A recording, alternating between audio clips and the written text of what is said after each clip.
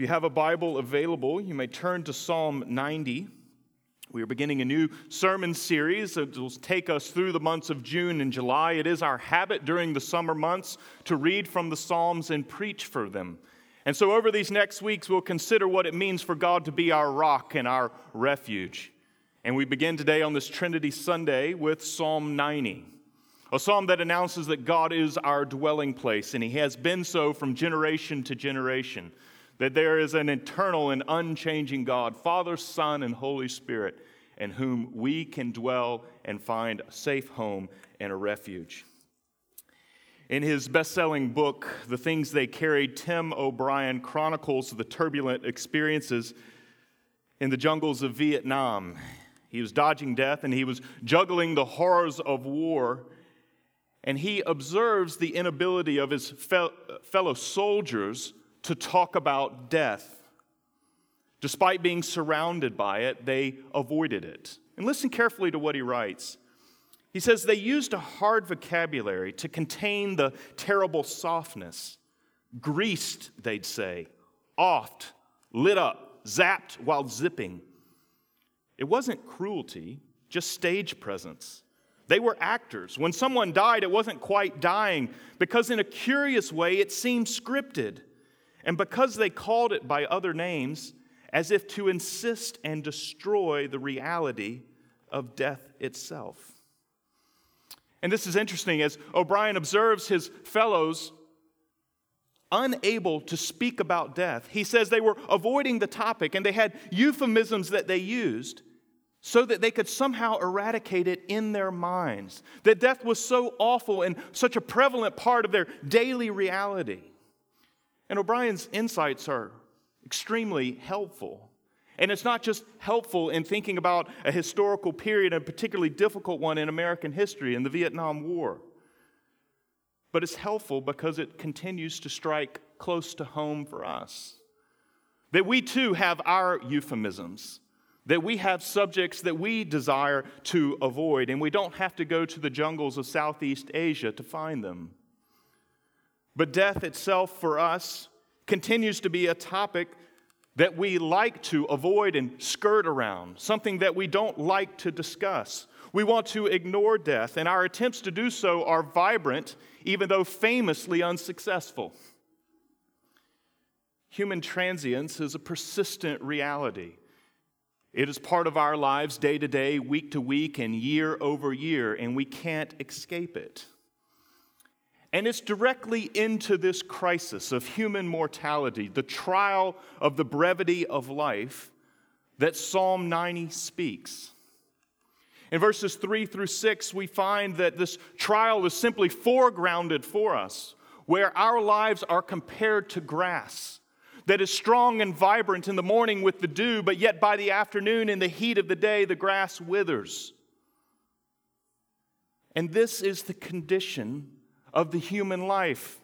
And Psalm 90 even says if we're granted 70 or even 80 years, a long life in the terms of the period when this was written, that even then it's fleeting, it's transient, it's brief.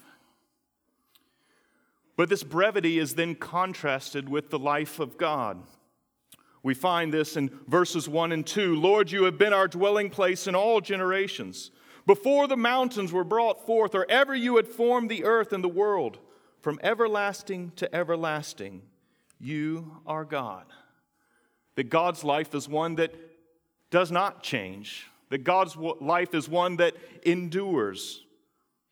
That He is unswerving in His character and His covenant.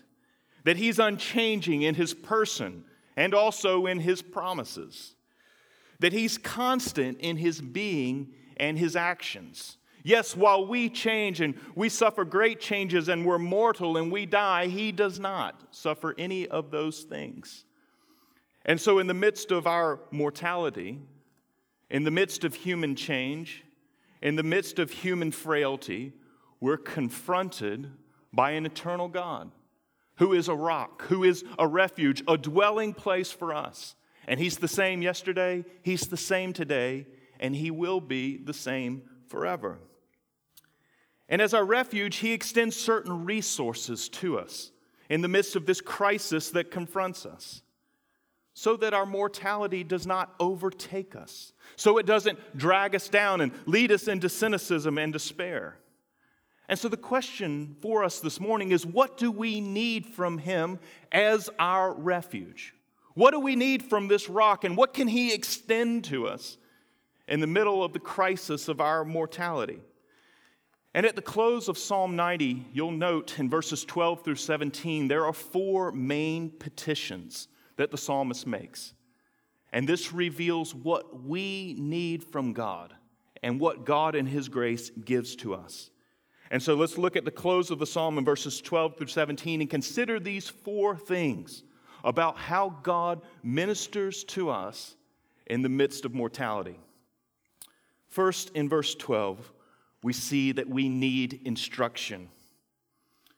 The psalmist writes, "So teach us to number our days, that we may get a heart of wisdom."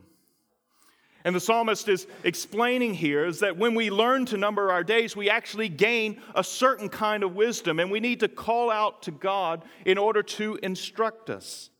And the psalm requests that God instruct us specifically about life's brevity. That rather than it being a subject that we ignore and something that we close the door on and press away from ourselves, that we entertain ourselves to death and we act like it doesn't exist. Rather, we ask God to give us wisdom. And we ask God for wisdom about how we perceive and how we understand the crisis of mortality. Because this is what God's wisdom does. It enables us to interpret it. It enables us to relate to death in the proper way. Because you see, there are many different philosophies and many different religions and many different approaches to the problem of death that are available. I was once watching an interview of Woody Allen on 60 Minutes, and he was speaking about his death. And he said, yes, well, on my tombstone, I think what I'm going to have engraved there is my mother said this was always going to happen. And he was just making fun of death. He was asked about his particular religious views, and he said he had none, but that the balm that he could offer in life and what he'd given his career to was laughter. You could look at ancient Greece, where we have burial inscriptions. These run parallel to the time of the New Testament church. And one common one that was found for those who were buried said something like this: I was not, I was, I am not. That these were the last words said. It's rather bleak. There are different approaches to death. There's different ways of looking at it. We can look at it cynically and say it's just the end. We can laugh about it, but really inside be despairing and not have any type of hope. But what God offers to us as an eternal dwelling place is wisdom that allows us to interpret death theologically.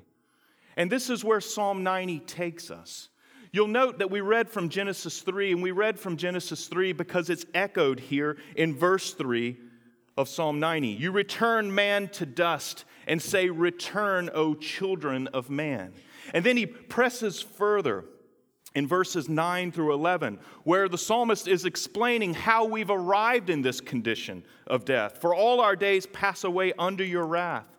We bring our years to an end like a sigh. The years of our life are 70, or even by reason of strength 80. Yet their span is but toil and trouble. They are soon gone and we fly away. Who considers the power of your anger and your wrath according to the fear of you? And here is being offered the biblical account of why we find ourselves in death, that it is no accident, but rather it's the curse of God on human rebellion. That we decided to go our own way, and each of us has followed in that course and in that path. And we've chosen to pursue our own direction, rebelling against God. And the price that we pay is the judgment of death. And all who have partaken of sin and find themselves living in the condition of sin, we need God's wisdom to understand the story from this perspective. Because it is then in understanding that death is the judgment of God against human sin that we can find hope. Because what the Apostle Paul explains in 1 Corinthians 15, and you may find it helpful to turn there, is that death is the sowing that will lead to resurrection and life. In 1 Corinthians 15, in verse 35 and 36, Paul asks the question, how are the dead raised? What kind of body do they come? You foolish person, what you sow does not come to life unless it dies. And Paul is explaining here that death is something that the Christian takes up in faith. That we enter into this alley, a dark alley, and it can be overwhelming and it can seem to overcome us. But he's saying, no, into that dark alley we journey in faith and we trust that as something must be sown into the ground and die, and then life will come. Follow his argument further. Down in the chapter in verses 42 and 43. So it is with the resurrection of the dead. What is sown is perishable. What is raised is imperishable. It is sown in dishonor. It is raised in glory. It is sown in weakness. It is raised in power. And friends, when God teaches us to number our days, and he gives us his perspective on death, we understand that death is the judgment of sin. But then God has also done something to affect the death of death itself. That in us being sown into the ground, this is the first stage that we submit to in faith. And then that God will raise us up in the likeness of Jesus who conquered death itself. And this is what we need from God. We need this instruction. That he has brought about the death of death in the resurrection of Jesus. And he extends that personally and powerfully to you. And says it's yours when you look to Jesus in faith.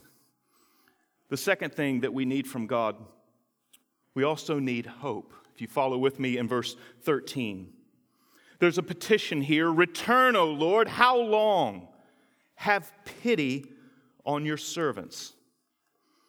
Now, this is interesting because it's asking God to come and right things. It's a future-oriented prayer asking for God to return and make things right in the world. This, too, is informed by Genesis 3 and seeing all the calamity that comes into the world because of human rebellion. Because it's not just that our relationship with God was fractured and broken on that day, but the entire creation, Paul says in Romans chapter 8, was subjected to futility. There is decay, there is sin impacting every portion of human life. No one can be untouched by it. And the psalmist here is asking for God to return, for God to fix this situation, to bring grace that can only heal the creation that's been so corrupted and polluted by sin. And friends, it's important for us to recognize something about ourselves, because all of us are cultural creatures, and none of us can avoid that. We live in a unique and peculiar culture within the history of the world. We have food readily available, drive-through, delivery, pickup. You can find Mediterranean restaurants and Italian restaurants where you can have instantly what you want. You can find every variety of restaurant. You have more at your fingertips than anyone in the history of the world, and it's on demand. You have television shows on demand that you can purchase and buy. And when your internet runs slow, you become frustrated like me. You can go to Amazon and you can order something. And then because we live in the distribution area, it will be at your doorstep perhaps even that afternoon. And when we're asked to wait for a day, we normally have sent an email and asked where our package is. We have the internet, we have smartphones, we have instant access to the world. It's unprecedented. And what's important for us to consider is the impact of all of this instant society and what it does to us as people. There's nothing wrong particularly with all of that power and technology when we harness it for good, but it's important to be wise about how can it shape you and how can it form you. And I would just suggest, I think rather simply, that one of the things that is prone to apathy when we live in that instant society, one of the things prone to apathy is hope. We don't think a great deal about the future. because we have everything at our fingertips in the present. And we have the ability to focus on the present and harness its resources and to use it. And so we become very present tense. And this makes us stand apart sometimes in the world from other Christian communities because we're so focused on the present and they are so focused upon the future. And they perhaps see something that we don't. And friends, one of the resources that the God who is our dwelling place, this eternal refuge, this safe place and home for us that He offers us in the middle of our mortality is this strong hope, a promise that He has made out of His perfect and pure character and that He has sworn in His covenant that He will keep, that our Lord Jesus will return and He will right the wrongs of creation, that He'll cleanse it of its impurities, that He'll cleanse our hearts, that our bodies will be raised new, that the creation will be set free from its corruption. We're told in the Psalms that the creation itself will dance, the trees will clap their hands, this wonderful metaphor about all things being reconciled and reunited, heaven and earth becoming one. And in the middle of your mortality, and in the middle of mine, this is the kind of hope that must animate us. We need a very lively and active hope, a future orientation to the great consummation of all things and what God intends to do through Jesus. We need this hope. Third thing that we need is found in verses 14 through 16, is that we need daily renewal. If you follow with me there in verse 14, the request is, satisfy us in the morning with your steadfast love, that we may rejoice and be glad all our days. Make us glad for as many days as you have afflicted us, and for as many years as we have seen evil. Let your work be shown to your servants and your glorious power to their children. And friends, this is the simple request of the one who lives in the condition of mortality, is that God satisfy us each day with His steadfast love. It's very similar to the prayer of the Apostle Paul in Ephesians 3, where he's asking that the church would know the unsurpassable knowledge of the love of God revealed in Jesus, and that day by day we would know the mercies of God, that we would know His grace and His love that goes beyond all comprehension and all understanding. And that God satisfy, that God satiate us each day in the knowledge of that love, which of course requires the knowledge and understanding of our brokenness, to freely confess that, to know that God works past this in the death of Jesus, that He cancels out the weight of our sin. And it is to be renewed in that knowledge day by day by day. And this places the seal of affirmation, the seal of God's love upon our heart, that we know that we're not separated from Him. We need that renewal. Roughly a decade ago, I had a conversation with an older senior minister who had become a friend and was a mentor. And he had mentioned to me that upon his retirement, he was interested in me serving inside of his church. And so that became of interest. It was in that little Garden of Eden called North Carolina, which is where I'm from. And he captivated me with the idea and allured me to it. About a year later, he retired from his post. And so I was expecting that the search committee would have my phone number and my email address, and I'd be receiving a call from them. Weeks went by, and one friend received a call, and I didn't. And then a minister was hired, and I was left standing there, scratching my head. I had a good job. I was happy with that, but what exactly had happened? I was smarting, feeling some lack of affirmation from this friend, one who'd said that I would be a good fit, and he wanted to see me in it. And then there was nothing but silence. And so I called one of my most trusted mentors, who's been with me for many years now. And I was telling him about the situation. I said, Tim, I'm just profoundly hurt. He said, well, Chuck, it sounds like, there is a lack of affirmation that you're feeling from this friend, that he didn't single you out, that he didn't put you in the lineup. and then you didn't obtain the job. He said, but I think there's something deeper going on in you. And whenever Tim tells me that, I know that I'm about to go to the woodshed. And he then told me, he said, my sense is in you that you're looking to your career to provide something that you can only find in the love of God. And that you're seeking to find something that God can only impress upon you by convincing you that you're his son, that he's adopted you, that he's brought you into his family, and that you're looking outside for that. That you're asking other things to satisfy you. And you're never going to find it. And friends, that's what we're prone to do.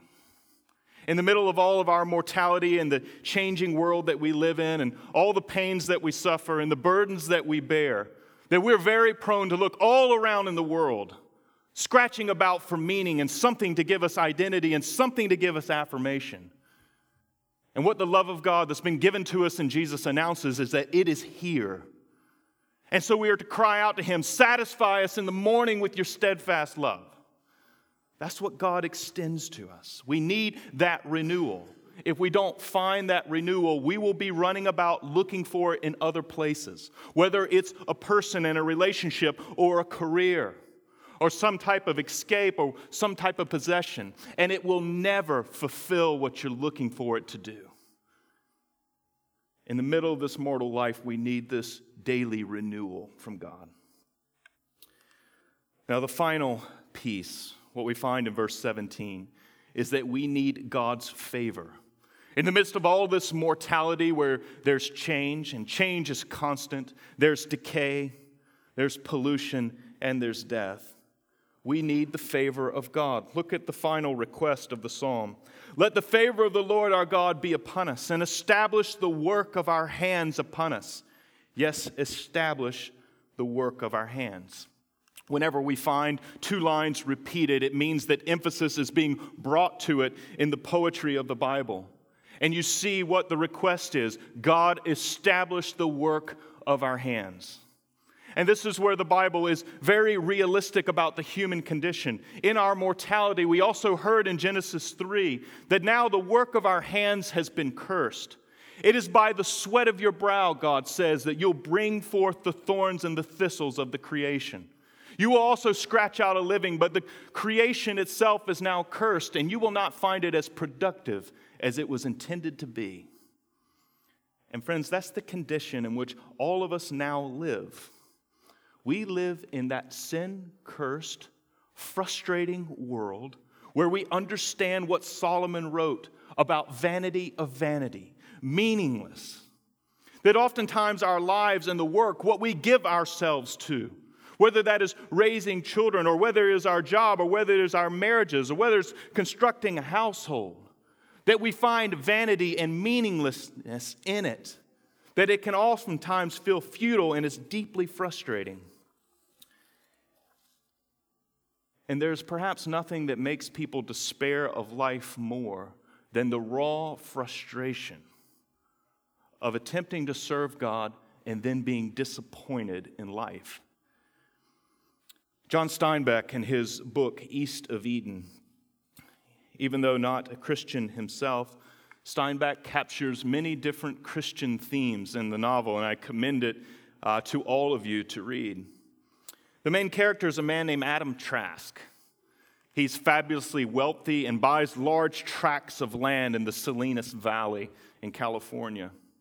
He had expansive dreams for the property, what he was going to turn it into, how he was going to cultivate it. He was living there with his wife and his 2 sons. His wife leaves them, actually shot him, and then he was crushed. He stopped cultivating the land. He despaired of life itself, thought of ending his own life, and then he has an encounter. It's one of the most profound passages in literature I've ever read. A man named Samuel comes to him. Listen to the entire passage.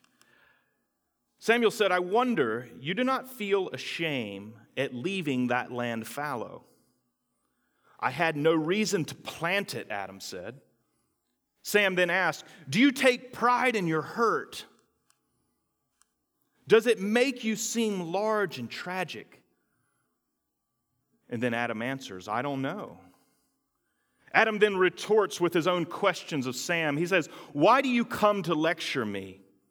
I'm glad you've come, but why do you dig into me? And then Sam answers, to see whether I can raise a little anger in you. There's all that fallow land, and here beside me is all that fallow man. It seems a waste. Is it a good feeling to let your life lie fallow? Adam then says, what else could I do? And Sam says, you could try again. And Adam responds finally by saying, I'm afraid to, Sam. I'd rather just go about it this way. And it is the fear, it is the disappointment. No mistake that the book is titled East of Eden, because this is what happens to us in a broken world. When we meet disappointment, there's cynicism, there's despair, and it leads to a certain type of forfeit. But what God is proclaiming in the psalm is that despite the sin-cursed world in which we live in, as we approach Him in faith and as we serve Him, that our lives are not meaningless. It's what the Apostle Paul says also in 1 Corinthians 15, that we labor not in vain. That our lives can be suffused with meaning, despite all the vanity, despite the depravity, despite the brokenness of the world. It can be suffused with meaning, and God will and can establish the work of our hands. That we're not Sisyphus, that we don't labor in a meaningless way. Friends, that is the last resource that God provides to us. That our lives are filled and suffused with meaning.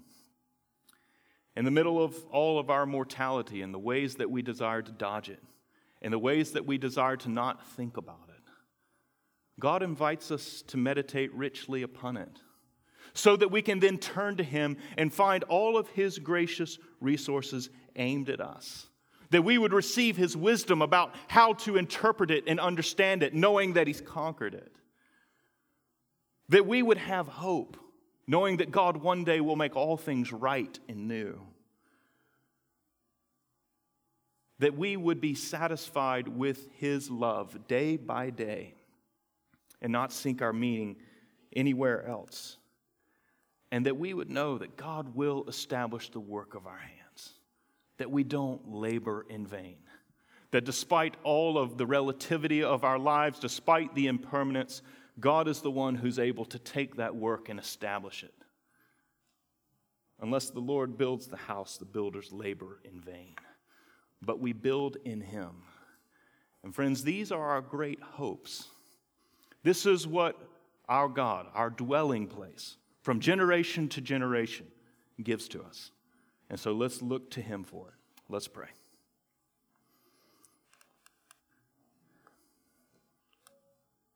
Father, as we're reminded this morning that from dust we are and to dust we shall return, we are reminded of these truths, but not in despair, because we know the great hope of your steadfast love. We know your great plans for the consummation of the age and making all things right. We know your wisdom that secures us, and we know that you are the one who allow us to labor and not in vain. And so strengthen us, God, to believe and to trust in you, our dwelling place, from generation to generation. We pray in Christ's name. Amen. Please stand and sing with us.